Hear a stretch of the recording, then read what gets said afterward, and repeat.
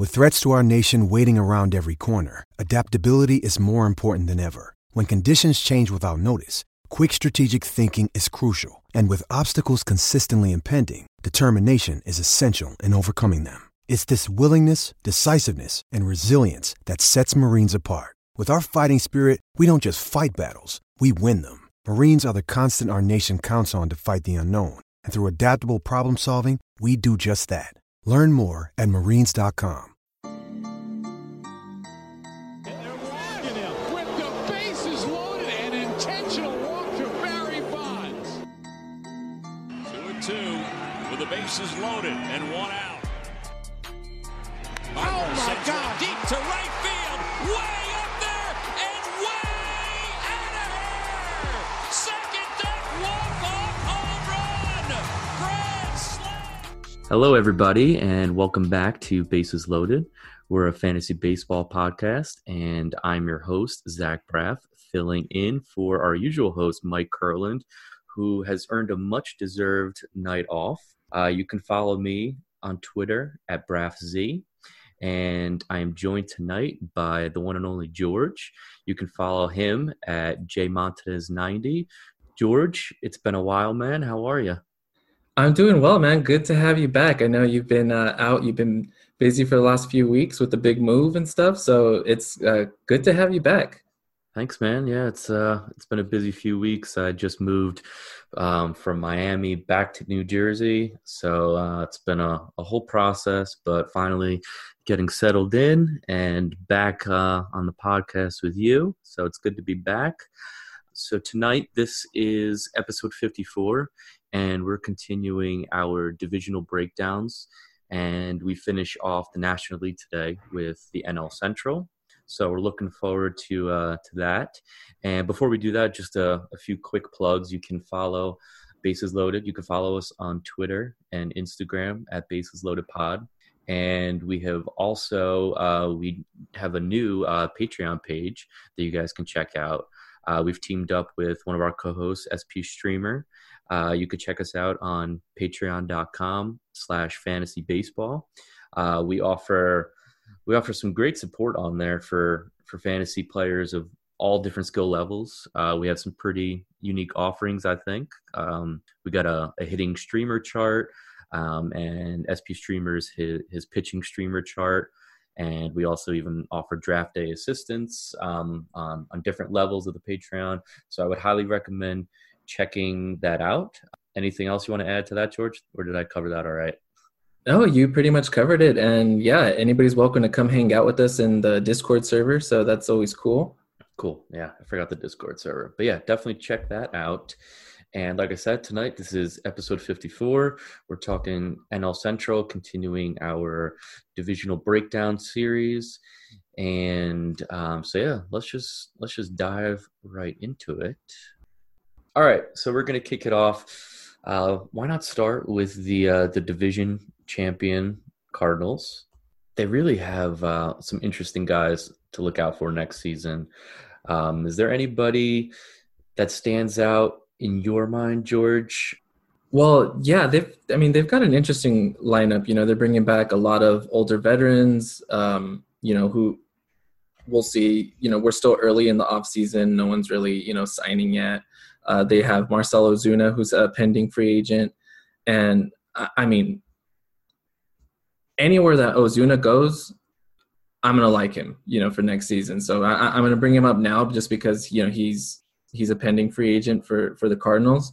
And I just think that, Ozuna had a down year, but I actually featured him on my recent bounce back and breakouts article on Fantrax HQ as one guy that I absolutely love going into next season. Right now, he's got an early ADP of outside the top 100 in Fantrax.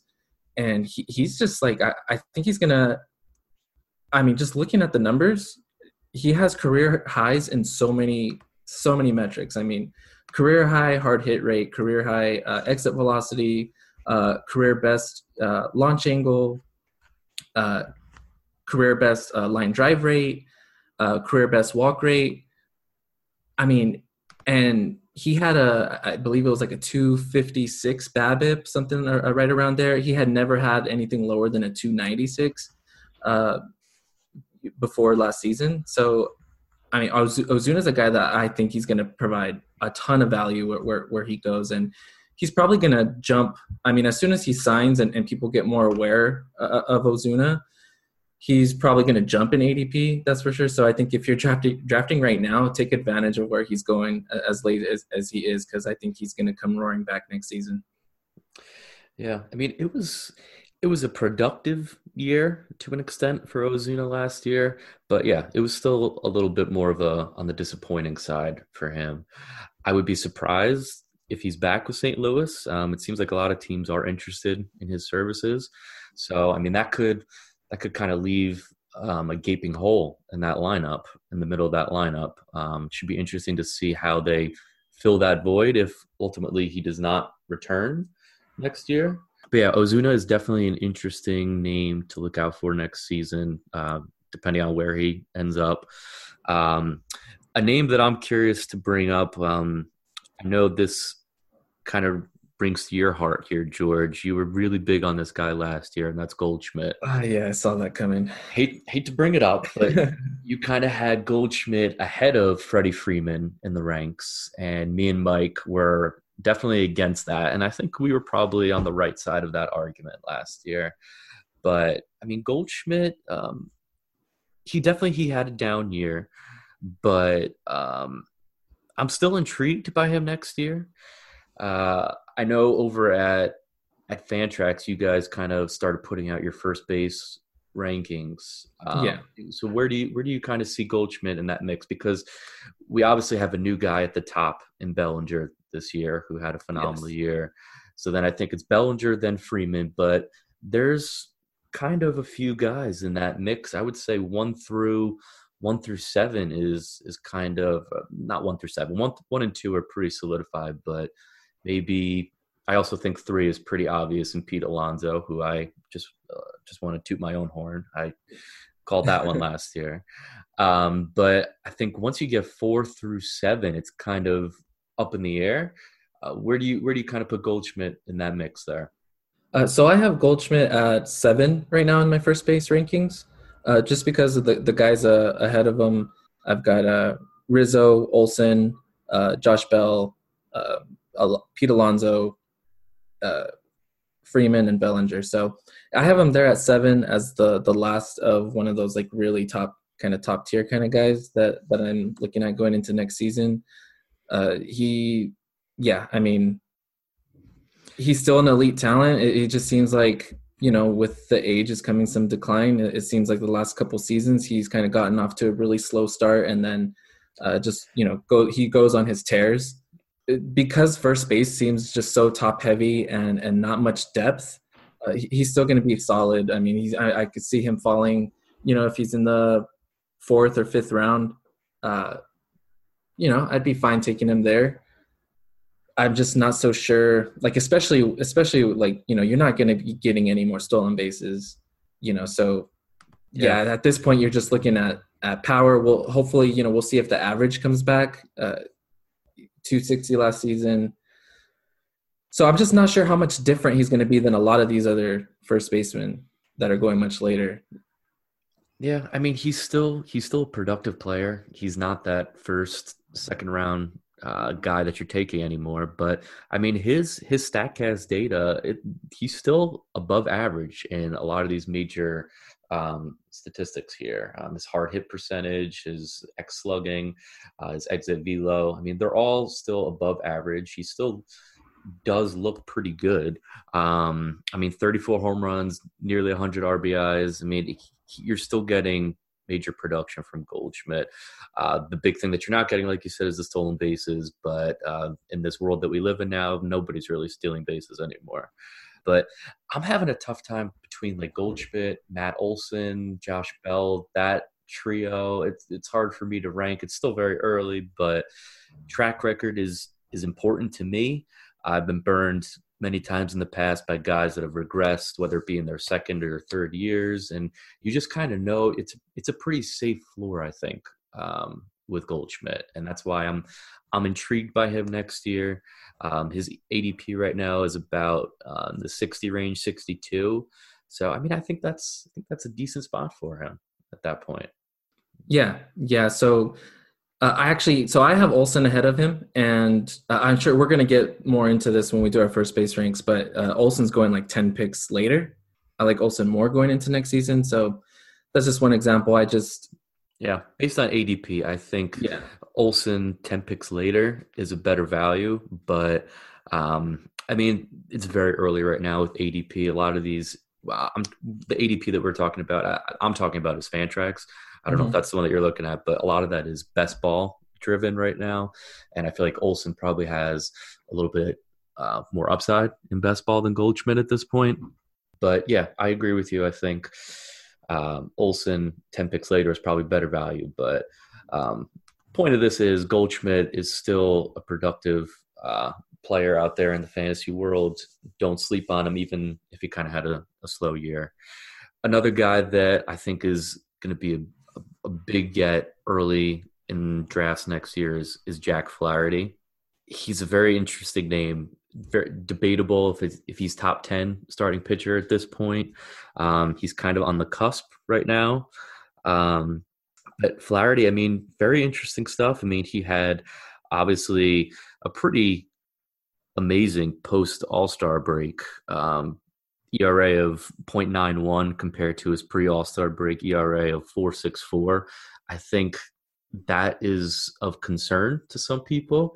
We've seen a lot of pitchers have dominant second halves. What comes to mind is Zach Wheeler in 2018. We saw a dominant performance in the second half, and then last year he didn't follow it up with what we were expecting.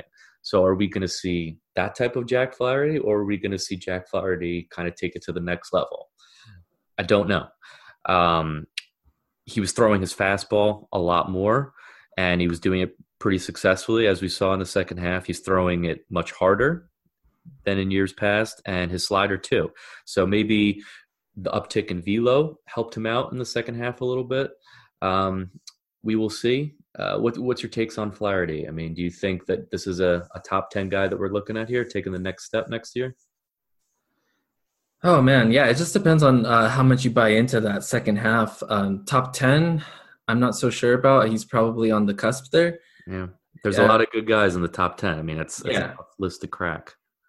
Yeah, exactly. Now, taking it to the next level, I mean, and, 0.091 ERA. I mean, it's hard to get any better from there. So you got to expect, you can't expect the Flaherty of the second half. You can't expect that to be sustained for all of next season. Yeah. So yeah, I mean, probably in there between 10 and 15. Haven't done my starting pitcher rankings yet, but it's hard to ignore. It's definitely hard to ignore that. If you're not buying it, or if you're questioning, it's hard to ignore that second half. Especially in the starting pitching landscape. Yeah, definitely is. I don't know why. It just concerns me. I feel like I need to see him repeat that performance before I can fully commit to him being like one of those elite top 10 options. But I think he'll definitely be an SP1 for a lot of teams out there, and hopefully he gives you those results. But yeah, Flaherty is a very intriguing name going into next year. I know that you, George, kind of did the closer rankings over at Fantrax. You did that weekly article, the bullpen report, I guess it was. It's going to be interesting to see what they do with this bullpen situation. As of right now on Roster Resource, they have Carlos Martinez as the fifth man in the rotation. I don't think that's going to happen, honestly. I don't think he has the built-up stamina and arm strength anymore to be a starting pitcher and give you 170 innings. I see him being a bullpen piece. Right now they have Giovanni Gallegos as the closer, which I don't know if I see that happening either. You also, I mean, this is a good bullpen. You got Andrew Miller, who's in there, who still can get the job done. And John Gant had a really good season last year. any of these guys stand out to you as a possible save source? And also, obviously, Jordan Hicks is the main closer there, but he had Tommy John surgery. So it's likely that he'll probably be out for most of the season. But is there anybody that stands out as a possible closer for this team next year to you? Yeah, so if Giovanni Gallego, because Jordan Hicks, he's still going to be out. He had Tommy John surgery halfway through the season, so they're going to be going into the season without Hicks. So Gallegos, I actually like him. If he goes into the season as the closer, I like him. He's not going to be on everyone's radar, and I like his stuff. He's got a 16.3% swinging strike rate. Was actually in the top 16. He was number 16 among qualifying relievers. So I like the stuff there. I like the potential of Gallegos as a closer. I'm not too sure about Martinez. If he's going to be in the rotation, he was solid, as the closer for the Cardinals. So I'm not so sure, what their plan is going to be with Martinez. If he is a starting pitcher, I imagine off the bat, I'd probably have him maybe in the top 50 initially until we see, because he didn't make a start all of last season. No. So, the last thing you want to do is keep bouncing this guy back and forth between the bullpen and the rotation. I mean, we've seen guys like Jobber Chamberlain, like their careers just get ruined by this. Like, I don't think this is a smart decision to move him back to the rotation. I just don't. It should be interesting to see. I mean, Martinez was successful in that closer role last year. Like, why mess with that, Yeah, I could see that. And I'd like Martinez a lot more if he just stayed as the closer. I think he'd be like right in there as like a top 12 closer. Yeah. We'll see what happens in spring training. But, I mean, like last year, I think Martinez was planning on being a starter, and he had shoulder issues again. So they kind of shut him down and brought him back as a reliever. So the true test will be in spring training, I guess, to see how Martinez is coming along. But as of right now, I think Martinez is still the guy here. But Gallegos, I guess, is kind of maybe the next man up, along with John Gant, who really had a great year last year as well. So a few names to watch out for in that bullpen. Anybody else? Just a few quick, maybe some deeper league guys. I know our host Mike would be proud of this one, Dylan Carlson. Yeah, he's a big Dylan Carlson guy. He's also, I know he's a big fan of Tommy Edman as well. Edman's a guy I wanted to bring up as like, kind of one of those sleepers, especially, especially for steals, a little later in the draft and in the middle of the draft in the 15th, 16th round. He, in the limited time that he played last season, he had 11 home runs, 15 stolen bases, a 304 batting average, and everything, the underlying stuff, beneath that looks good too. I mean, a 24.7% line drive rate, that's, beautiful for that batting average, along with the 41% hard hit rate. So Edman's interesting. He's probably, of all these guys in this lineup, you're talking about Fowler, Wong, Goldschmidt, DeJong, Carpenter, Molina, Edman, and Tyler O'Neill. And it's hard to trust depth charts this early, but just the names that they have currently on the roster, Tommy Edman is probably one of the more interesting ones. I think that DeJong, it's looking more and more like that 2017 season was a fluke. So it's like when you look at these names, I mean, Carpenter, another year older, injury, concerns, probably going to be good for him if he is more of a platoon guy. Molina, not sure how much he can hold up at catcher, the older he gets. So Tommy Edman, for me, I think he's really intriguing. Yeah, Tommy Edman was one of the guys I had down as well. I mean, like you said, a late round steal source. He's got that elite sprint speed. I think he was only caught stealing once last season. This is a guy I think he's slowly moving up draft charts. A lot of people have been touting him as a sleeper for this coming season. Right now, Fantrax ADP is around 175. I honestly see that rising even more. I could see this guy going around the 150 range for fantasy players that are reaching for some steal sources late in the draft because they missed out early on. So I definitely agree with you. I see Edmund being a big contributor to this team next year, especially in the steals department. Dylan Carlson, who I mentioned before, interesting name, especially if Ozuna leaves. They might have an opening in the outfield there. So Carlson, he's got 2020 upside. He can swipe some bags as well. He had a great year in the minors last year. So Carlson is one of the I don't know. I mean, he's probably going to be at least a top 50 prospect going to next season based on his performance last year. So I know Mike would be proud that we're talking his boy up. He's been big on Carlson for over a season now. So Dylan Carlson, Tommy Edman, those are a few guys that we're high on as well. You mentioned Tyler O'Neill before. He's an interesting player for me. He's got the top prospect pedigree. He just really hasn't lived up to it yet. Problem really has been playing time for him. I mean, I don't know if you've seen this guy. I mean, he's jacked out of his mind. Yeah. I mean, if he can just connect with the ball, that ball is going places. So, I mean, Dylan Carlson and Tyler O'Neill, it really depends what happens with Ozuna. I think ultimately Ozuna won't be back, so I think that opens up a spot for one of, if not both of them, at some point next year. So Tyler O'Neill could be an intriguing name late in drafts, a power source. I mean, if he can get 500 at bats, I mean, you're looking at a 30 home run threat right there, I think. Yeah. So that's another name to look out for. And like you said, I mean, Carpenter, Molina, they really do nothing for me now. Maybe Molina, I mean, catcher is one of the weaker positions. But, I mean, Carpenter had a down season. DeJong, I agree with you. I think that 2017 season really was about all we're going to get from him. Do you think that kind of stands out? Another name I'll throw out there, Dakota Hudson. He was a guy that I was high on last year. He had, where is it? Let me see. Let me pull him up real quick. He had a solid season. He had 16 wins last year, but his underlying metrics really show that he got pretty lucky. His ERA was 3.35, but his FIP and xFIP are both over 4.5.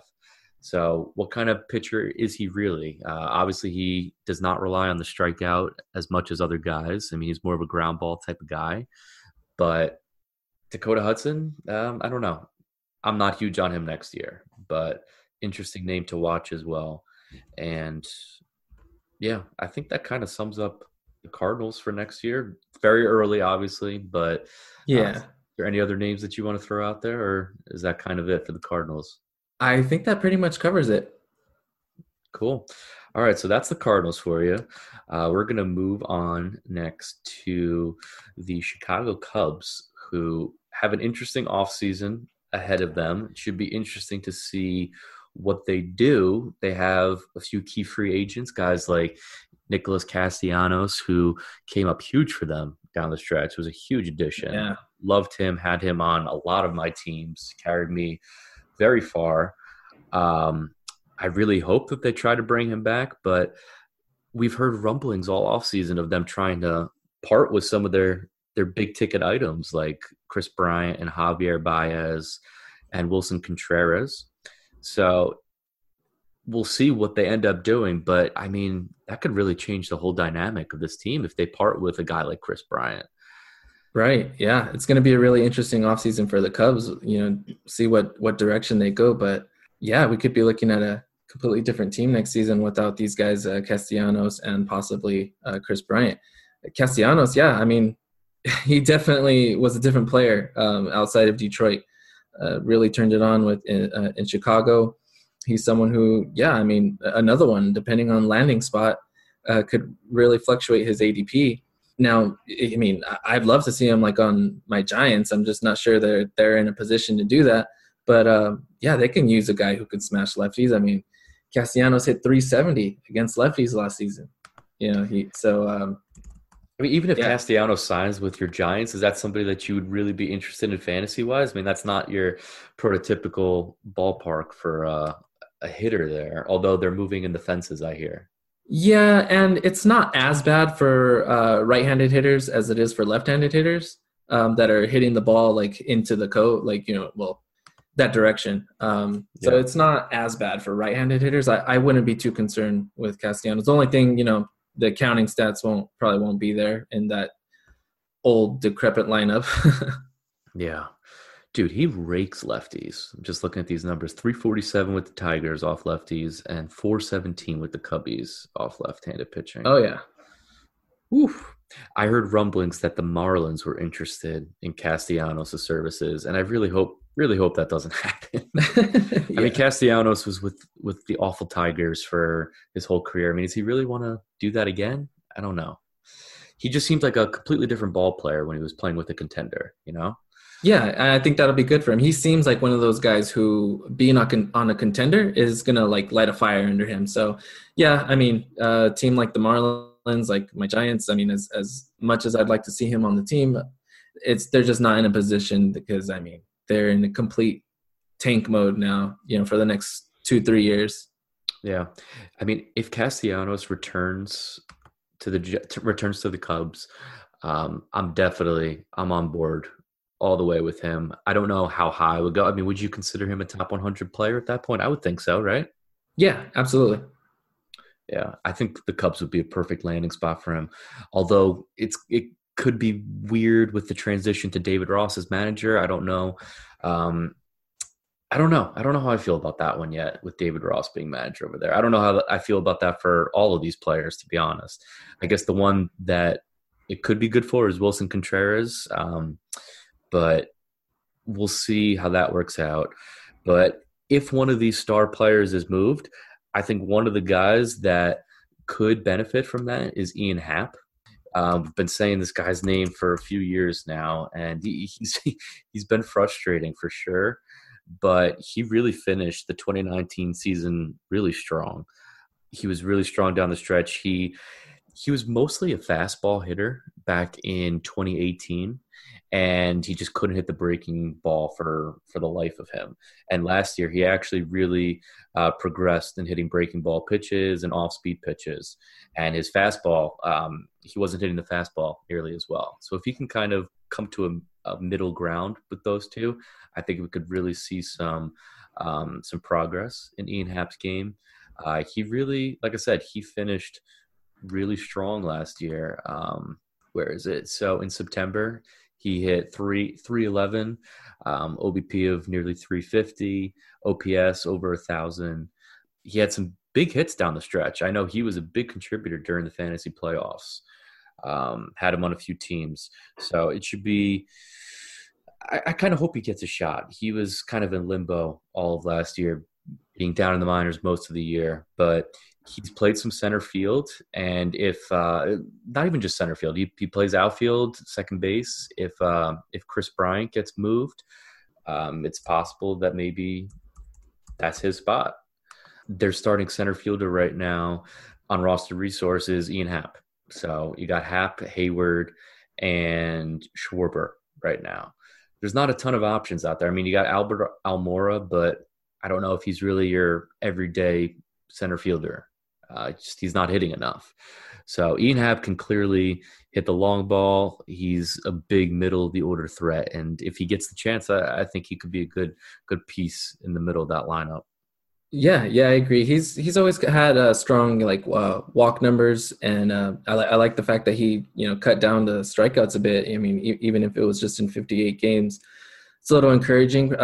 He's someone who is probably a good late round flyer, and especially in the best ball leagues that are going out right now. Yeah, I checked earlier. His ADP, he's going around 400 right now. I expect that. Right. I expect that to rise. Hopefully, I mean, you're looking at a top 300 player here, but it depends what happens. Spring trading, it depends if they make any offseason moves. So that's something to monitor for sure. Who else from the Cubbies intrigues you over there, George? Well, you've got Rizzo, who is as safe as they come. Chris Bryant, like you said, who knows what's going to happen with Bryant if they end up moving him. Do you think we see MVP Chris Bryant again, or you think this is just kind of who he is now? A 280 hitter, 30 home runs. No, I think we can see MVP Chris Bryant again. I really do. And I was actually texting some of my buddies about this, my Mets buddies. I would love to see the Mets make a push for this guy. I think a Syndergaard for Chris Bryant swap would be perfect because neither team seems really all that interested in signing these respective guys long term. Chris Bryant I really think that Chris Bryant will return. He's been banged up in recent years. I think it was his shoulder that was banged up. If he's fully healthy, I think you can expect at least 30 home runs for this guy. I think it's still in there. I really do. We'll see. You know, third base is another position that has a lot of interesting guys that are, you know, it's a lot like first base where it's really heavy at the top and then a lot of interesting names and then kind of falls off after about between 15 and 20 or so guys. So, yeah, I mean, I guess it just depends. Right now he has an ADP of 53. When you look at someone like Donaldson, who has an ADP almost twice as much, you know, it's at 96. You got like Eugenio Suarez, who's still going after Bryant. So, yeah, I mean, I think I'm going to be off of Bryant. I'm not so sure that I'm as optimistic that he's going to return to, you know, that same type of top tier, you know, level. But, I mean, he's still like, he's still going to be solid. I mean, like I said, when I rattled off, you know, 280, I mean, 280 is still a good average, you know, and 30 home runs, you know, that's in there. Yeah. I mean, like you said, he's going around like 52 right now, ADP. I mean, would you rather have Chris Bryant or Manny Machado right now or for next season? For next season, man, I think I'd rather have Machado. Really? Yeah, I think I'm going to have Machado just ahead of him. I would probably take Bryant over Machado, and they're going about 2 picks apart from each other right now. But, yeah, I mean, I really think that we still haven't seen the best of Chris Bryant yet. But he's definitely a name to watch for next season, whether or not he's on the move. Another guy that I'm intrigued by is Darvish. That second half is not something to mess with. I mean, he had a phenomenal second half.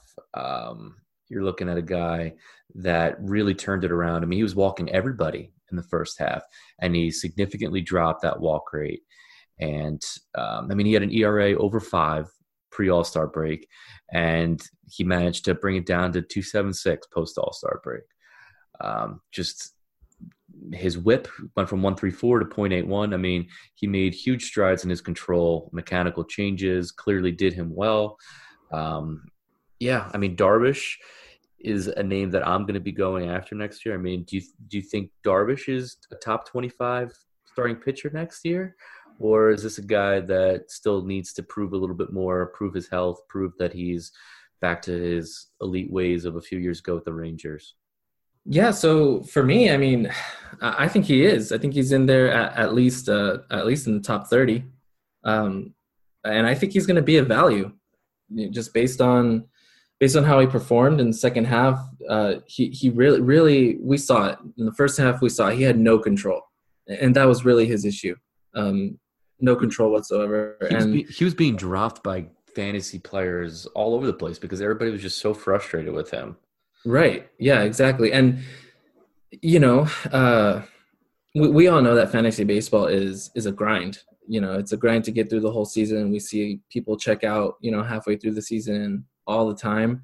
And so a lot of times the first half is what sticks in a lot of people's minds. And so if that's going to suppress Darvish's ADP, then I think he's going to come at a value. Because I think, you know, if you can get him as like an SP2 or 3, I think you're going to be happy with him, you know, given that he stays healthy. Yeah. I mean, this kind of goes back to the Jack Flaherty conversation we were having before about how he had the piss poor first half and the second half, he just turned it on. I mean, same thing for Darvish. And you can get Darvish about like 50 picks later, if not more. Yeah. I mean, I love the value of Darvish at around like 80 ADP, whether or not that sticks or not, I don't know. But yeah, I think that's great value for a guy that still has the upside of a top 20 pitcher, I think. Yeah, absolutely. Just looking at this roster here, another couple guys that, obviously, Javi Baez, he was like, second round pick last season, going right now as, some more like a third round pick. Um, yeah, I mean, he's another one of those guys that is just going to outperform his expected metrics just because of, his speed, how hard he hits the ball.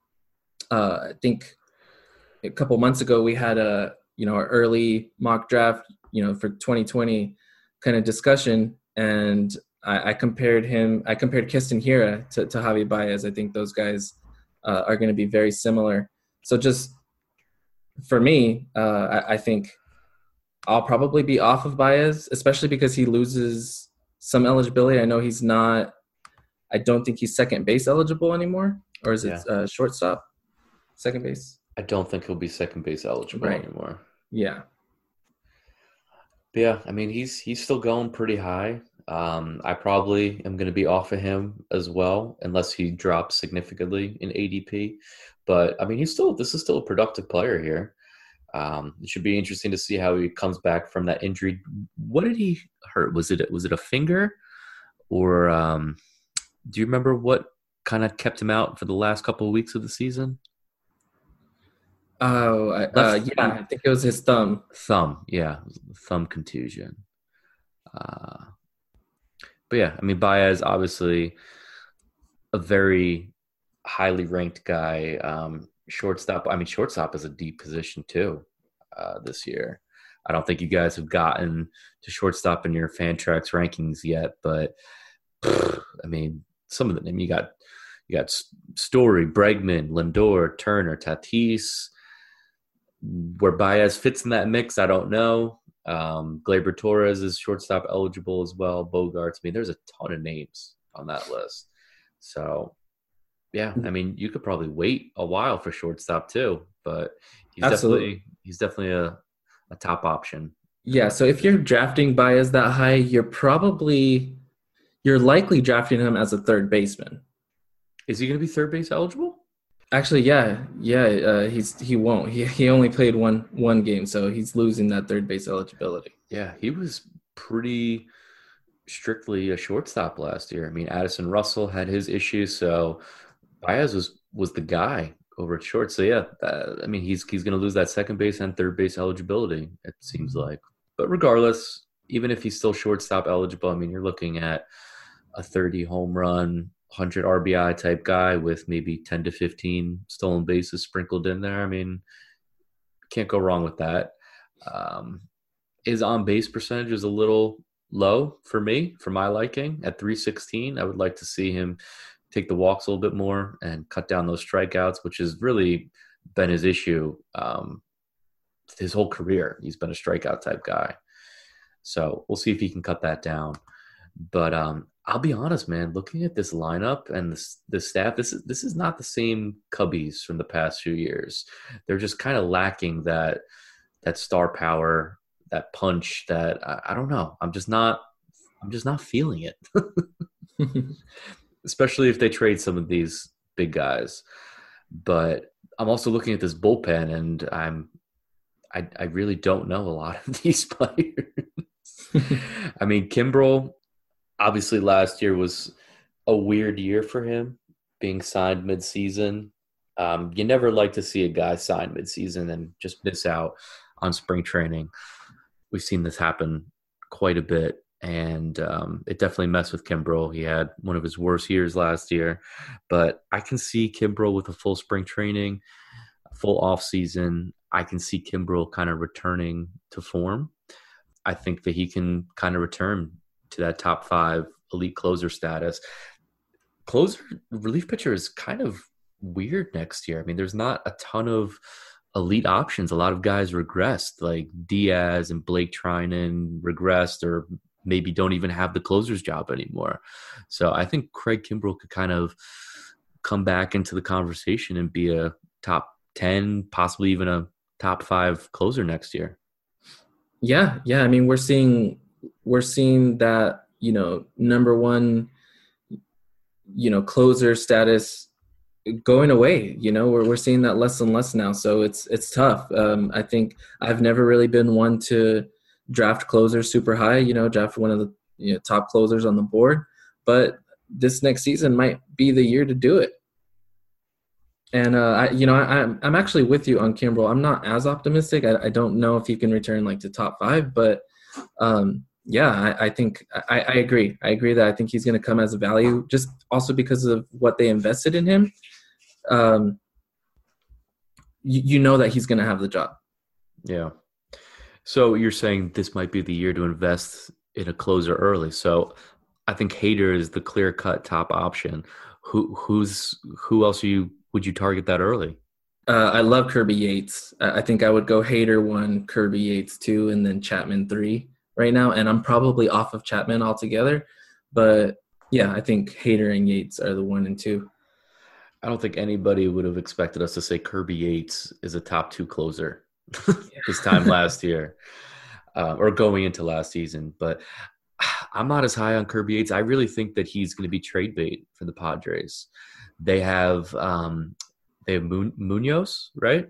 Munoz kind of in the wings there. I mean, he's definitely the closer of the future over there. I could see them moving Kirby, whether it be for a starting pitcher or some other pieces. I mean, they're a team that needs to start thinking about trading some pieces to contend now while these guys are young and in their prime. So I'm not as high on Kirby Yates, but yeah, I think Kimbrel could return to that discussion. We don't need to talk about the Padres right now. So just one last name before we move on. I just want to get your thoughts on Kyle Schwarber. Yeah, I know. I know our buddy Mike is very big on Kyle Schwarber this year. I don't know, man. I don't think I'm as optimistic as he is on Schwarber. I don't know. There's just something about Schwarber. I mean, his StatCast metrics. I mean, obviously his exit velo, his hard hit percentage, his slugging. I mean, those are through the roof. I mean, it's hard to judge based on this past season with the ball being juiced. I mean, everybody hit 30 home runs. Exactly. It seems like everybody hit 40 home runs. Right. I mean, Schwarber here had, 250 average and 38 home runs. It seems like there's just so many of these guys right now, like Mike Moustakas, Jock Peterson. Yep. There's a lot of them. And so it's hard to know. It's hard to know right now who's going to carry that over. What ball they use next year is going to make a big difference. Yeah. So it's tough. I do like the growth that Schwarber has shown. I mean, he's always walked a lot, so I mean, you like that. He cut down the strikeouts a bit, so I mean, those two things there, they're kind of independent of the ball. So you do see some growth there, and the fact that he hits the ball so hard, you like putting those things together. So I like Schwarber. I need to get a little bit deeper into it, but as someone who's going after the top 100, he's one of those that maybe, one of those in this clump of guys that kind of all are very similar, maybe that you could buy into just a little bit more. Yeah, I agree. I like that he is improved on his average the past few years. He's definitely improved in that area. Like you said, he takes his walks, but it's tough to say. I mean, the home runs are going to be there. And this juice ball, it's definitely going to be a major.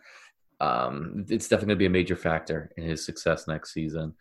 Like I said, I'm not as optimistic as Mike is on him, but yeah, I mean, he's a nice piece. I think you guys were talking about Schwarber in a previous podcast, and if Contreras does get dealt, if that means Schwarber might get time at catcher, I would be very surprised if that happens. I think those days of him being a catcher are long gone. Just like saying Bryce Harper's days as a catcher are long gone. I don't see it happening. I'm not even going to put that on the table. I just don't think it happens. Yeah, no, I agree there. But yeah, definitely a name to watch for next year. And honestly, I mean, that really kind of wraps up the Cubs. There's really not a ton of other guys that are really fantasy relevant, I don't think. So with that being said, I say we move on to a team that actually is pretty intriguing in my eyes, hopefully yours as well, and that is the Cincinnati Reds. This is a team that really has some nice pieces, whether it be a mix of veterans, a mix of young guys. This team was fun to watch last year, and they had one of the best pitching staffs and bullpens in the game. It's a very intriguing team this year. I see them being a player in free agency, whether it be Rendon or possibly a Strasburg or Garrett Cole type guy. I honestly doubt either of them go to Cincinnati, but Rendon should be interesting, although I don't really know what would happen. You got Suarez over there, but Right. they've come out and said they would be interested. But I can definitely see this team making noise this year. What are your initial thoughts on the Reds next year? Yeah, so the Reds team is very interesting. I mean, especially that pitching staff. But just taking a look here, some of the free agents, we'll see what they do with Puig. Where Puig's going to go, and then Well, Puig is actually in India now, isn't he? yeah. Sorry, you're right, but I completely. Maybe he'll come back. Who knows? Yeah, maybe he'll come back. No, but Alex Wood, he's another guy that I can definitely see like the Giants signing someone like Alex Wood. That would be a giant signing. That would, yeah, taking one of these like reclamation projects here. And they would put him in the bullpen, and he would become a relief ace and traded to a contender. That's probably what would happen. Oh wait, that already happened with Pomeranz. Yeah, and then so taking a look at this lineup, you've got Jesse Winker, Joey Votto, of course, Eugenio Suarez, who really broke out last season. Aristides Aquino, who's interesting. He was taking the world by storm, those middle months of the season when he initially had come up. Yeah, I mean, aside from that, do you buy into the Suarez breakout?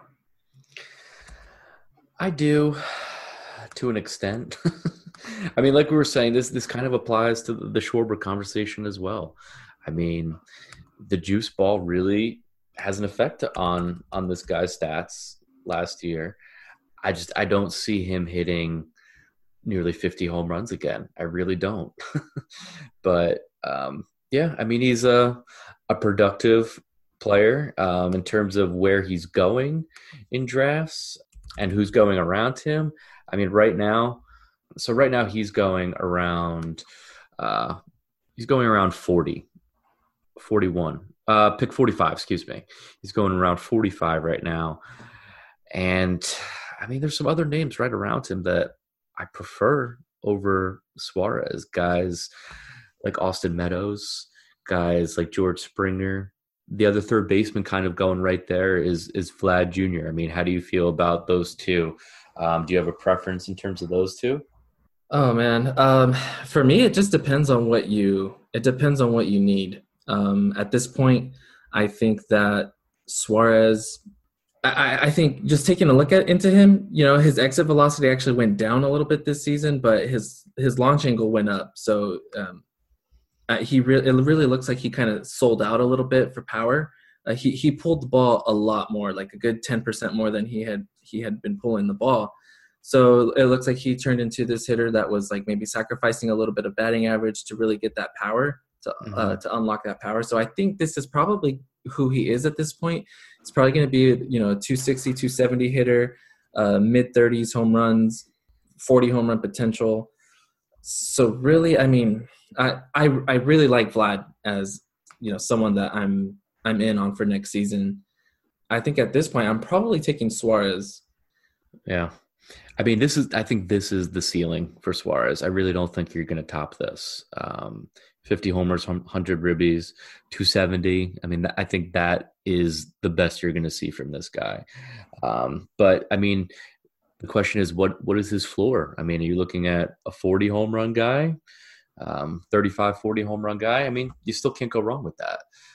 I just personally think that that ADP is a little high for me with Suarez. I would like to see him replicate this performance before committing that high, personally.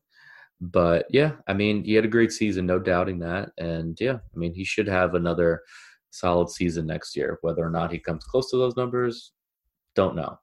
But yeah, I mean, definitely a good source of a good third base option next year for sure.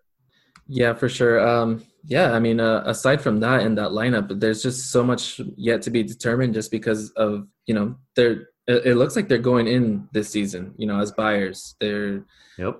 They have interest in a lot of those top guys, a lot of the top hitters. So yeah, I mean, that the offense was the big issue with this team and why they weren't competitive last year. We saw a huge down year from Joey Votto, which is very concerning. It seems like Votto might be done. Although, based on his ADP, I mean, you can't go wrong with a late flyer on Joey Votto, especially if it's an OBP league. I mean, the guy still takes his walks, but other than that, you're not getting much power production anymore. I really think he's on the last leg of his career here, but yeah. If they can sign a piece or two, I mean, this pitching staff is that good right now that this is a team that could be very dangerous. But one of the guys you mentioned him before, Aristides Aquino.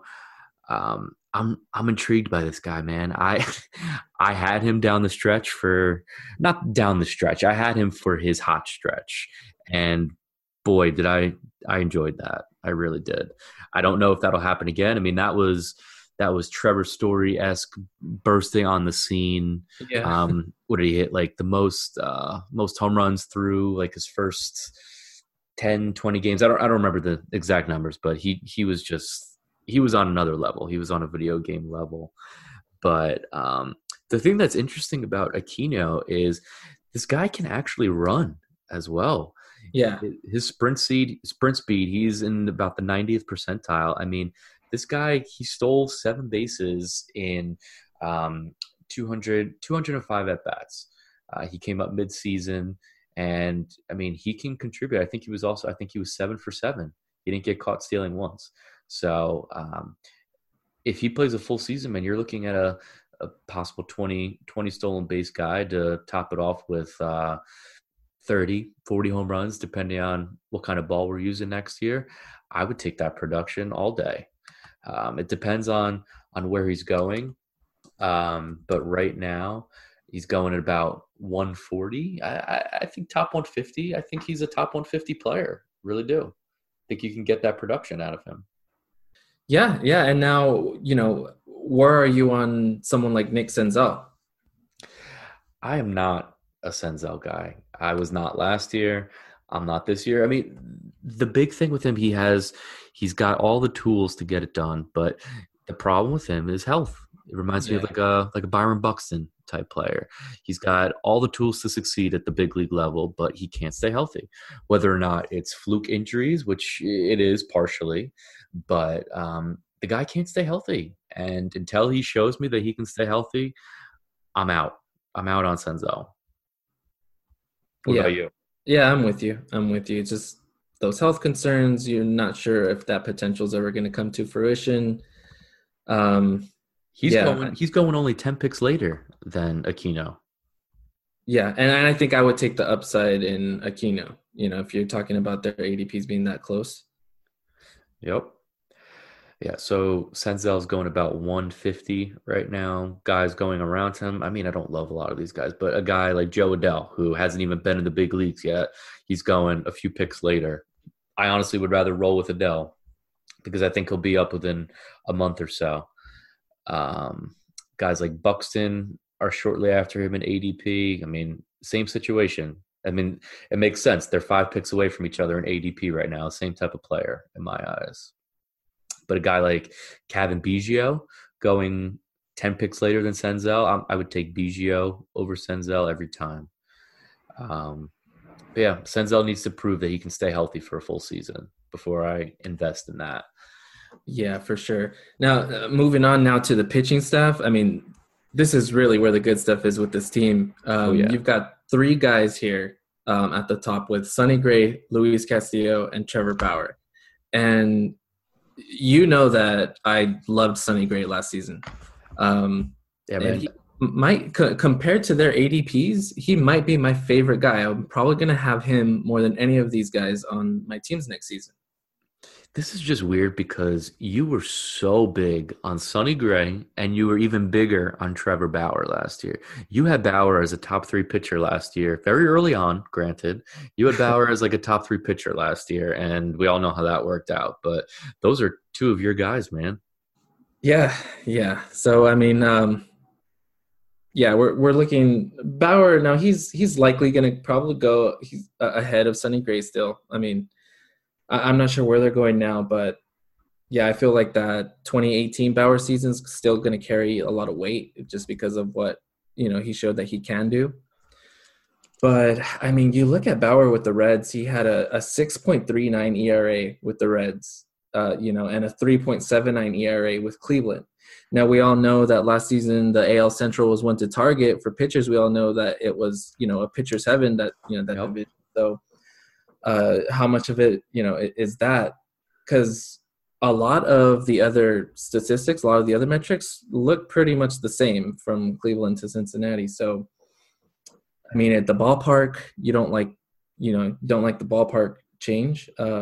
Don't necessarily like the division change. So we'll see. I think honestly, Sonny Gray is going to be my favorite guy out of this group to, going into next season. We kind of saw a shift, with Bauer. We saw in Cleveland that he was going deep into games, struggling or not, he was finishing out innings.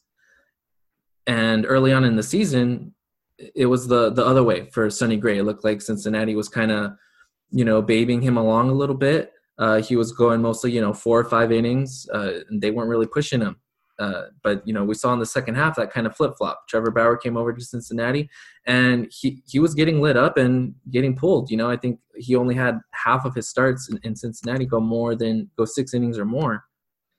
So, I mean, and then Sonny Gray, they kind of took the – they kind of let him go in the second half. They weren't really holding him back as much anymore. So, yeah, I think I'm really big on Sonny Gray. I like what he's done there in Cincinnati. And I think, he's going to – if you can get him after the top 100 as your third starting pitcher, I would love that. I mean, and as high as starting pitching is going, if you even get him as a 4th, that's crazy to me. Yeah, it's great value. I looked up ADP. So Bauer's going 81 right now, and Sonny Gray is going 106. Right. So it's definitely getting some major value with Sonny Gray that late. But this pitching coach for Cincinnati, Derek Johnson, I think it was Sonny Gray's college pitching coach over at Vanderbilt. Yes. But he's just turned around the staff. I mean, Luis Castillo took a huge leap forward last year. DeSclafani was healthy. He looked really good down the stretch last year. And right now on Roster Resource, their 5th guy is Tyler Mahle, who I'm higher. I think you're high on him too. I think I remember you saying, but I mean, he was a nice streaming option last year. I mean, he's got really good stuff. He's got 3 quality pitches. He can get the job done. He can get you some strikeouts, eat some innings. He's an intriguing name as well in that staff. Yeah, so you're right. Yeah, DeSclafani is interesting. They got Mahle in there right now. Now, they did just acquire Jose De Leon. Love it. Yeah, I know we were kind of talking about that off the air. So we'll see what their plans are there. I can definitely see Mahle moving over to the bullpen. Just because, I mean, he finished the season with a 5.14 ERA, and he's got pretty good stuff. I agree with you there, and I feel like for the last few years now, I've been, keeping an eye on Mahle as like, a sleeper type of guy. But at this point, just looking at his numbers, first 2 times through the order, first time through the order, he has a 3.59 ERA. Second time through the order, a 3.58 ERA. His third time through the order, 12.88 ERA.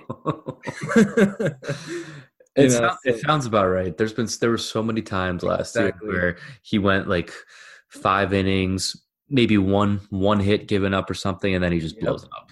Exactly. So Yeah. I completely believe that. I went through that. Yeah, I saw that. That's Many that's a times. good stat right there. But yeah, that's Right. completely spot on.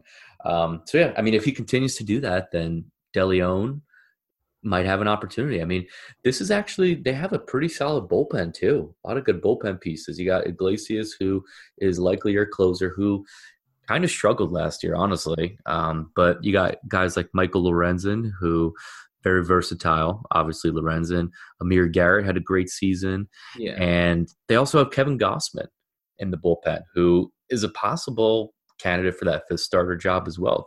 I heard rumblings that he might go back to starting. And Lucas Sims, another former top prospect, Cody Reed. I mean, they have a lot of good options in that bullpen. So this is definitely a team to watch next year. I think they are a team on the rise, and this is not a team to mess around with. This is not an easy win anymore. This team definitely has some pieces to make some noise next year. Anybody else you want to touch upon on the Reds, or do we kind of hit upon all the big ones? No, I think we pretty much covered it. Really, like I said, really excited about that pitching staff, especially Sonny Gray. He's my guy there. Yep, it's a big 1-2-3 punch of Sonny, Castillo, and Bauer. So yeah, that'll be fun to watch next year. And yeah, let's just kind of move it right along to the NL Wild Card team, and that's the Brewers, who just came out with some really nice looking new uniforms, I have to say. Did you see those? I saw how expensive they are. Yeah, well, what uniforms aren't expensive anymore?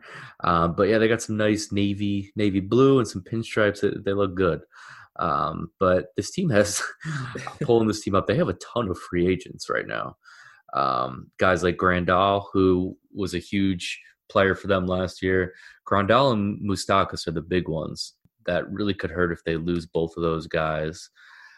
But yeah, I mean, this team, they have some nice pieces as well. Obviously, you're looking at a consensus top 3 player in Christian Yelich. That's a whole nother debate as to where he goes in that top 3. But he's in the top 3, that's for sure. He should come back healthy from that fractured kneecap. I don't see any concerns about him and limitations on him running. I still expect him to get his 30 bags, swipe 30 bags. I know a guy that you were really big on last year was Keston Hiura. How you feeling? I know you guys just kind of put out your second base rankings. How are you feeling about Keston Hiura going into next season? Yeah, so I have him actually as a top 5 second baseman. I have him ahead of Ozzie Albies. Like I said, I had made the comp to Javi Baez before a few months ago, and I think that's going to hold true. I think you're going to be able to get like a Javi Baez type player, much later in Keston Hiura. He hit 303 last season, which that's very unlikely to be sustained with a 30% strikeout rate. So kind of know that, but just as hard as he hits the ball, you're looking at possibly right around 270 type of hitter. 30 home runs, double-digit steals, good ballpark, good lineup. It's all there. It's all there for Hiura, especially if they keep him. Later on in the season, he was hitting, in the top third of the order. So if he stays there, I like it. I like it a lot. 24% line drive rate, considering how hard he hits the ball. He's going to have a good. That's going to help his average. It's going to help the BABIP. So if he can cut the strikeouts, I mean, even better. But right now, just based on what I'm seeing here, yeah, you're looking like at a 275 kind of guy with the huge potential. That 13.9% barrel rate was top 8 in the league. So yeah, I was going to say hit the ball hard. It's a small sample size, but that barrel percentage and that hard hit rate are very impressive. You can't ignore that. Yeah. Yeah, for sure. So I love me some Keston here at second base. So you really have him as top 5? Yeah, I do. You have him over Merrifield and Albies, I'll take it? Yeah, I do. I have him ahead of Albies. I have him just behind Jose Altuve, Ketel Marte, Gleyber Torres. I think I might actually have him number 4. Yeah, I think I might have him number 4. Very aggressive, but I like it, man. Yeah, I mean, he's definitely a name to watch next year. It just blows my mind how they sent him down midseason. He's definitely a full-time guy moving forward. So definitely, I think he's one of the biggest offensive guys to watch for over there. If Moustakas comes back, I still like Moustakas. I know Mike was a big Moustakas fan as well. Moustakas had a great season. I love the third base, second base eligibility. I mean, in the juice ball era that we're in, I mean, you're looking at a 30, 40 home run guy in Moustakas. I kind of hope he comes back, but the guy also needs to get a multi-year deal. I kind of feel bad for him. Yeah. Yeah, I mean, he's been, if you look at it, him and Hosmer forever going to be tied, because their time with the Royals. He's probably been more valuable than Hosmer, and Hosmer's the one that got paid. Yeah, for sure. I think one of the big things that this team really needs to kind of take the next level, I think they really need to kind of work on this rotation. They've had multiple opportunities in recent years to go out and acquire a big name starter for these playoff pushes the past 2 or 3 years, and they just haven't done it. This rotation, I think they overachieved last year, and that's with Jimmy Nelson, who really was out pretty much the whole season, was a non-option all season long. I think Davies overachieved. You've got Adrian Hauser, who's pretty solid. I think you're higher on him. I know our other co-host, SP Streamer, is a Hauser fan as well. But I obviously the top option is Woodruff over there. Woodruff is an interesting player. I mean, possible top 20 option at the starting pitcher position. I mean, Woodruff is among the league leaders in barrel percentage, exit velo, hard hit rate among pitchers. He really limits hard contact. He's got a very strong K rate, very low walk rate. That's really what you look for in pitchers. I know the issue down the stretch with him was kind of staying healthy, but if you can put that behind him, I mean, you're looking at possible SP1 upside here. I think he kind of slots in more right now as an SP2, but it would really be nice if this team could go out and just acquire an ace.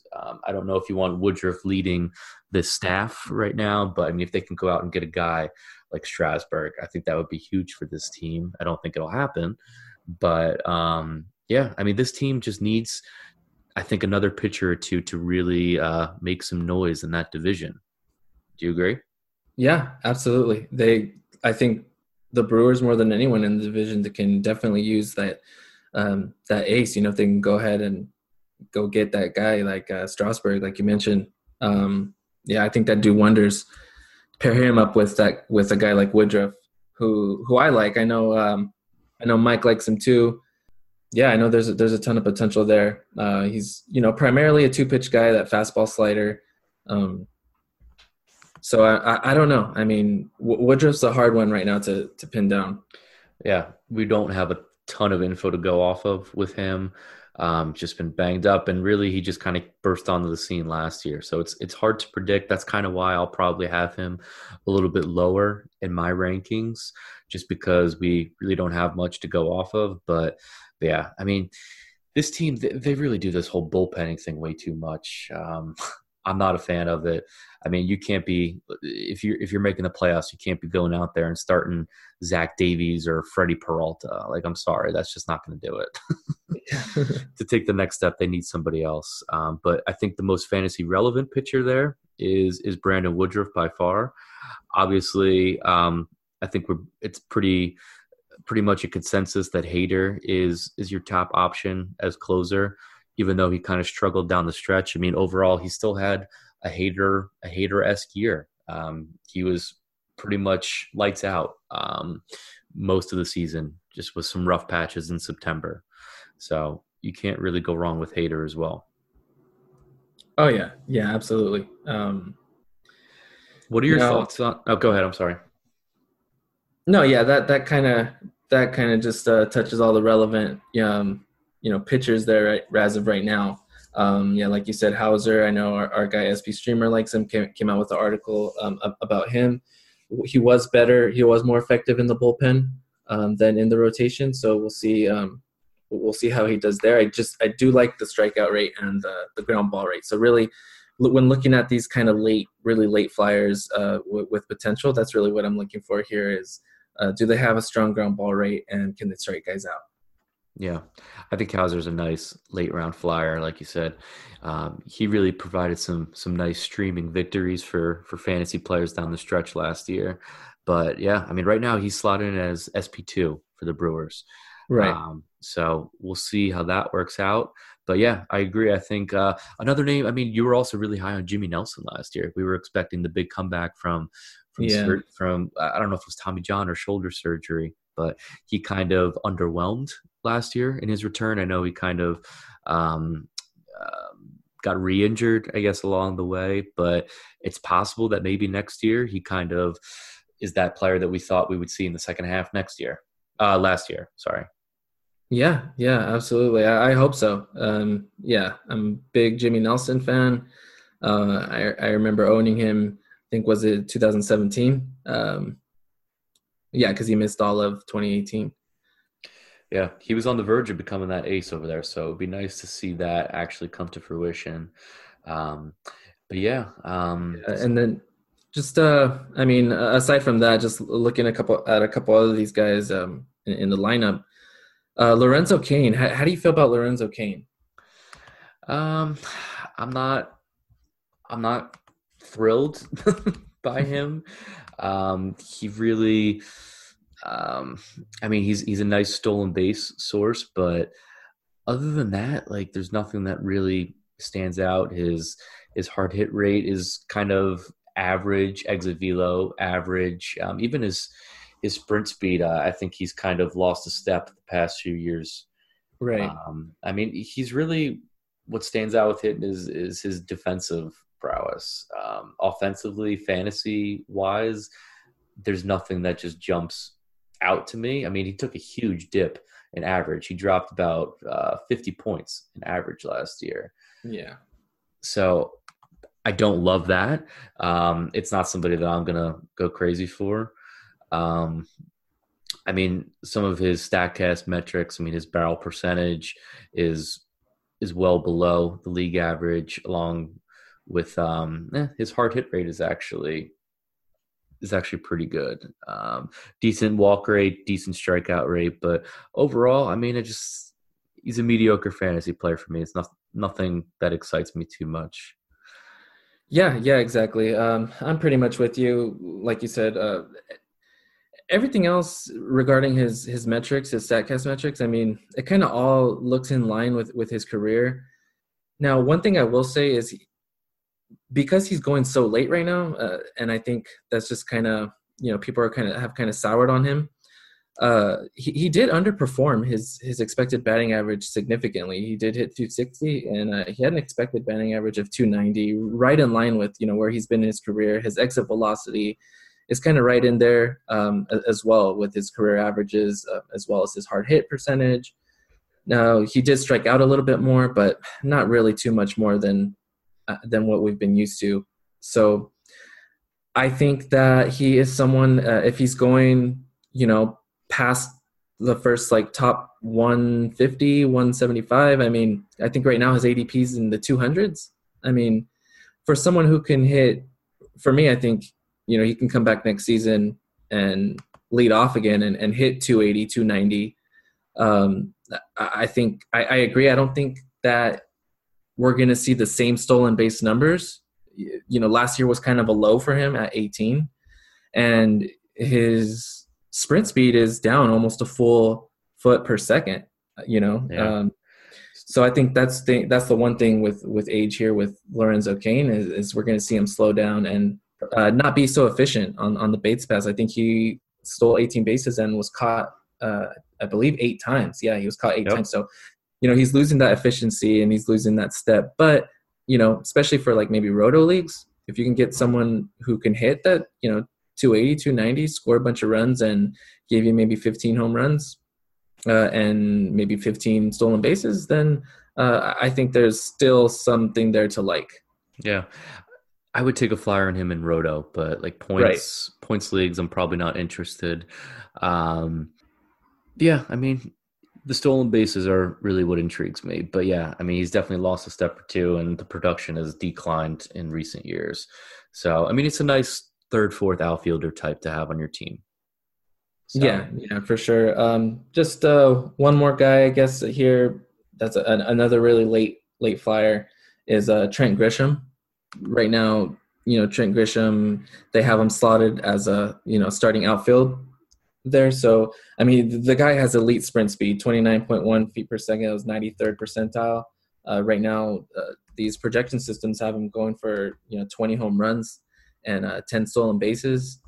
So I think there's a little bit to like there. I know when he came up, I was a little intrigued by Grisham, especially in that park, in that lineup. I think he could be a really sneaky late round flyer, especially for steals and a little bit of pop. Yeah, I like that pick. Last time we saw Grisham, things didn't end so well. So hopefully, hopefully he works on his on shagging some fly balls and some ground balls out there next year.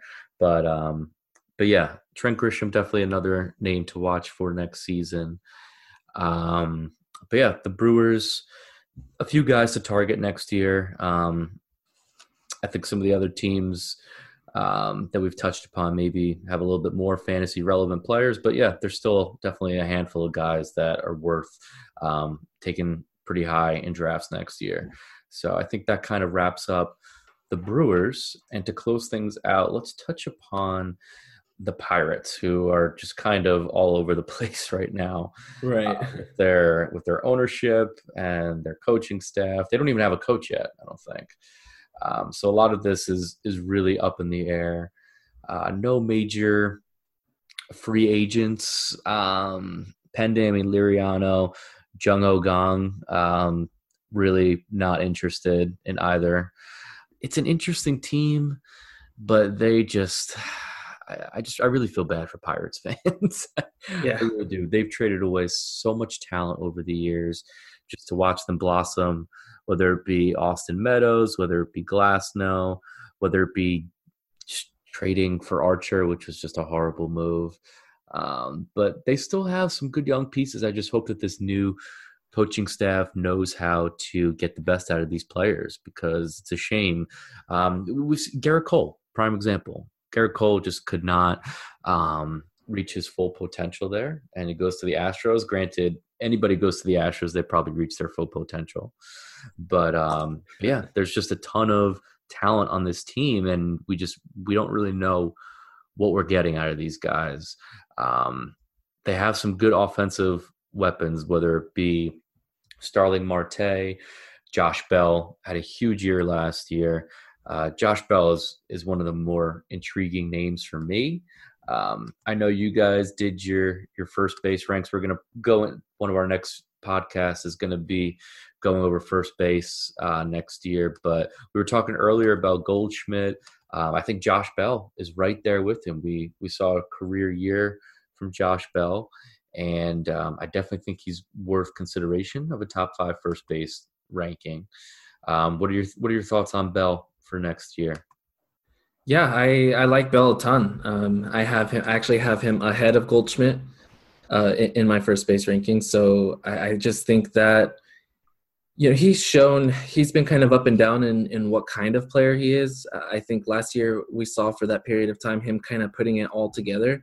Unfortunately, he went on a slump after the All-Star break, and he was kind of hurt a little bit there. But I see him as someone who, I can trust to have a decent average, who I think at this point is good for, that 30 home runs, maybe 28 to 30 home runs kind of guy with a good average. He's going to drive in a bunch of runs, So I think I like the plate discipline. The plate discipline's always been there for Bell. This is just one reason why I have him just ahead of someone like Matt Olson, who, I love Matt Olson, but I just, the plate discipline, I think the the average is there a little bit more for Bell, and he kind of put it all together, and I think we're going to see a little bit more of that next season. Yeah, his StatCast metrics are off the charts, though. I mean, his hard hit rate, his weighted on base, X slugging, exit velo, they're all right at the top of the leaderboards. So, I mean, this guy clearly has all the skills that he needs to succeed in this league. But yeah, like you said, I mean, he just struggled down the stretch, whether it be the injury or just other reasons. But 302 pre-All-Star break, and then he had 233 after that. That has to be concerning if this is a guy that you're taking that early in the draft next year. I mean, this is a guy who is going – where's he going? He's going about 63 right now. Goldschmidt's going right there. Guys like Jorge Soler, Anthony Rizzo, Real Muto. I mean, it's got to be tough to take Josh. I mean, you really don't know what you're going to get next year. I mean, it was a nice first half, but he struggled in the second half. You don't know which Josh Bell you're going to get. So I don't know. That might be an aggressive ranking in the top 60. Yeah, so I think he's actually going to be very similar to Rizzo, actually. I think he's probably got, a little bit more power upside at this point. But, Rizzo's got the track record. Did you put Bell or Rizzo first? And who's higher in your rankings between Bell or Rizzo? I actually put Bell one spot ahead of Rizzo. Yeah, I think I would do that too. I think that's appropriate. Yeah. Yeah, so, Bell, he's really going to be the stud of this lineup. But, there's him and Starling Marte. It just seems like this guy's going to go undervalued again. He's going to be there in the third round. A third round guy who's going to give you 20 and a near 300 average, and that's incredibly valuable. He's going to be one of my favorite targets there. Yeah, the stolen bases in this day and age, we've said it before, we'll say it again. It's very uncommon these days to find guys like this. But yeah, 25 stolen bases, I'll take that all day, especially in Roto. I know this Starling Marte has been rumored to be on the trading block right now too. I'm kind of hoping the Mets take a run at him. He's a nice center field piece that can run a little bit. But yeah, I don't know, man. I've never really been super high on Starling Marte, but looking at some of his metrics here, he's a nice little player, a nice little bargain, I think, kind of mid draft. I think the stolen bases are going to be huge for him. But Marte, Bell, I think those are the top two pieces. Brian Reynolds is a guy that I'm intrigued by. He almost won himself a batting title last year. Granted, he had way less at bats than guys like Yelich. But yeah, he really could be a nice late round value. Average department on base percentage if you play in on base percentage leagues. Brian Reynolds could definitely give you a boost there. And Brian Reynolds, right now he's going about 186. I expect that to rise in the coming months as we lead up to draft season. But that's a great late round value, especially Roto, even categories leagues. This guy's gonna steal you a few bags as well, as he's definitely gonna provide contributions to multiple categories. So I think Brian Reynolds is another guy to target late in drafts. In terms of other offensive guys, does Gregory Polanco? We've been saying this guy's name for years now. We've been waiting for him to break out. Is this anybody that intrigues you for next year, or are we kind of still off that bandwagon? No, I'm off of that. Same. Yeah. Same. I'm with you on Brian Reynolds, man. I like him a lot. That batting average, getting that batting average so late, and he's probably going to go higher in Roto leagues than like points leagues, just because of that batting average. He hit, it was 314 last season. Only 19 qualified hitters hit over 300. So and all of them. I'm not going to rattle off all 18 names right now, but let's just say just about all of them are top 100 players. with the exception of like Hanser Alberto. But I mean, when all the rest of those guys are top 100 players, and you're looking at Brian Reynolds here, who's going at 186, he's probably going to be pushed up to maybe like around the 150 range. But if he's going post 150, I mean, yeah, I like that all day.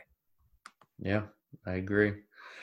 Definitely one of my favorite targets on this team late in drafts. But I think the real thing that stands out for this team is their pitching. They have a few options, whether it be Mitch Keller, whether it be Joe Musgrove, dare I say it's Chris Archer. They have a few decent pitching options over there. You were huge on Joe Musgrove. He was one of your big time. He was one of your in our My Guys episodes last year.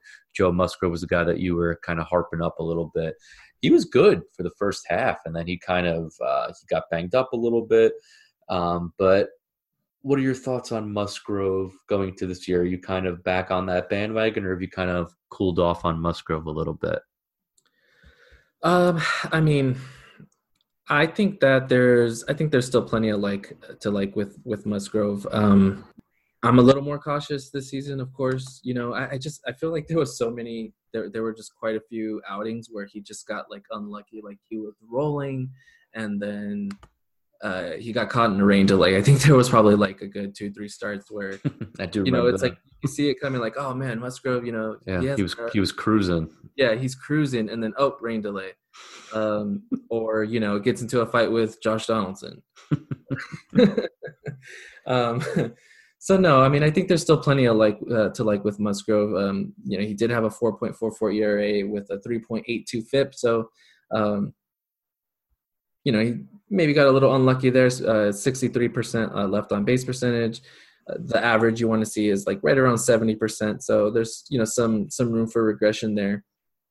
So yeah, I think there's still plenty to like. He did, the control numbers did dip a little bit from the previous season.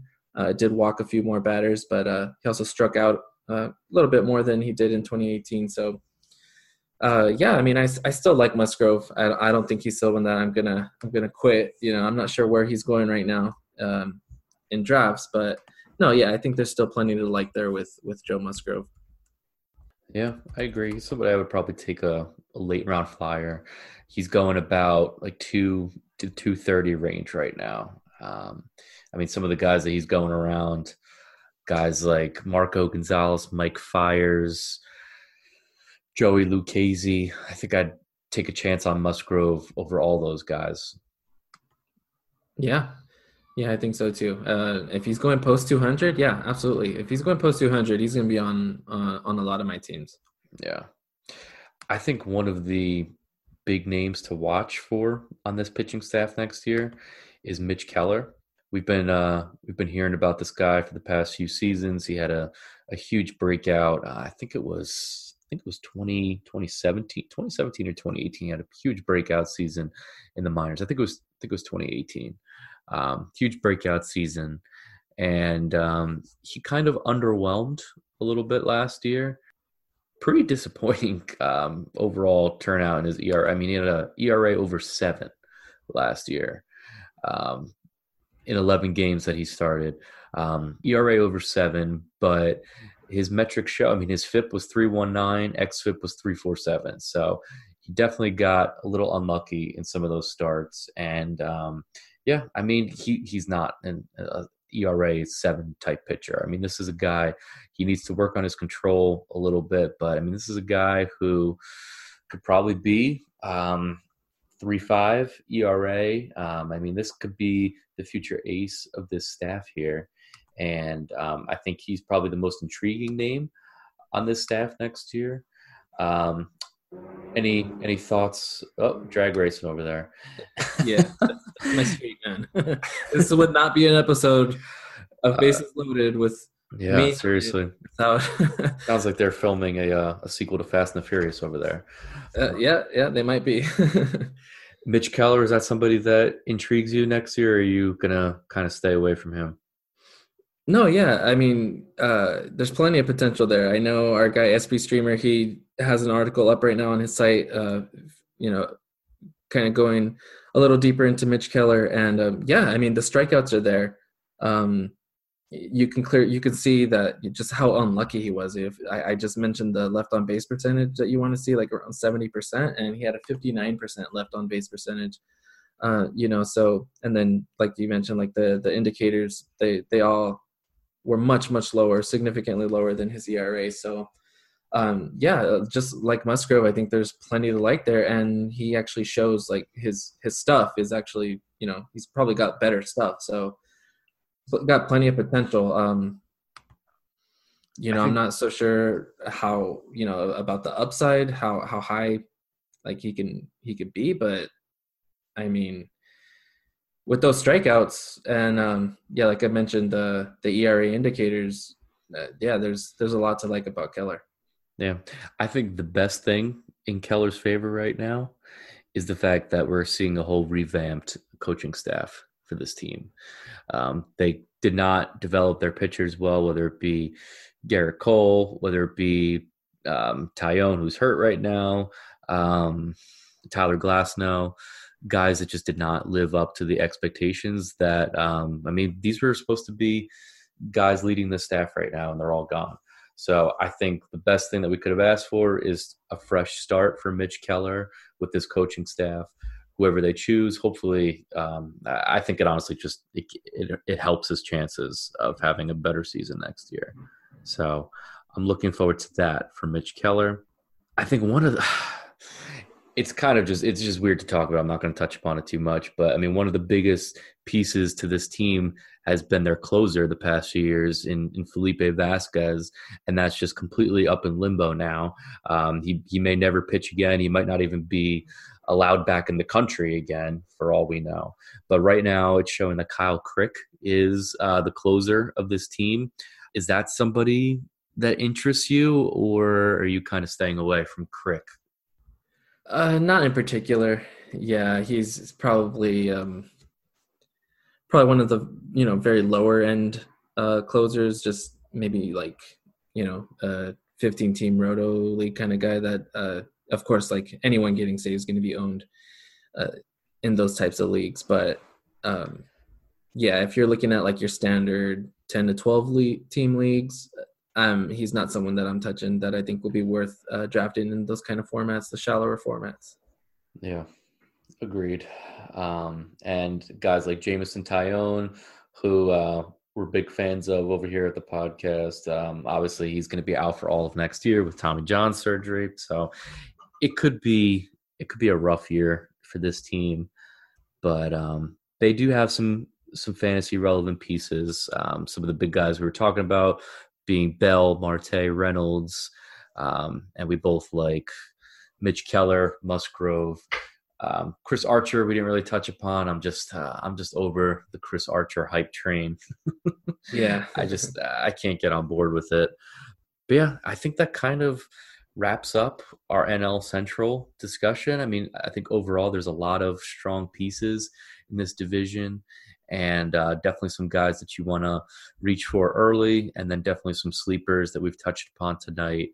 But yeah, I mean, this is going to be an interesting division. You got a dogfight between the Cardinals, the Cubs, the Brewers. We'll see if any of these teams, and the Reds. Reds are both kind of a sleeper team to us. So we'll see kind of who heads the attack next year. But yeah, is there anything else you want to touch upon, or should we kind of wrap this baby up here? Yeah, no, I think that was good. The NL Central is definitely going to be a very interesting division for fantasy wise. There's just a ton of players here, so I liked how we unpacked everything here. Hopefully you guys took something from it. But yeah, I always like doing these because then you end up finding players that you weren't necessarily looking at before. Yeah, agreed. There's definitely some guys that we've touched upon tonight that made me kind of rethink my stance on them. So yeah, hopefully you guys enjoy these divisional reviews. We'll keep pumping these out. We're going to start with the American League next week. And yeah, so just to kind of wrap things up, You can follow me on Twitter at BraffC. You can follow George on Twitter at JMontanez90. You can follow our podcast on Twitter and Instagram at Bases Loaded Pod. You can find us on our Patreon page, which is patreon.com at /fantasy baseball. You can follow our other co-hosts. We got Mike, and we got SP Streamer, who provides some great content as well. So feel free to check us all out on Twitter. Give us a follow. Feel free to give us a 5-star review. It's greatly appreciated. And yeah, thanks for listening, and we look forward to catching you guys next time. Have a good one.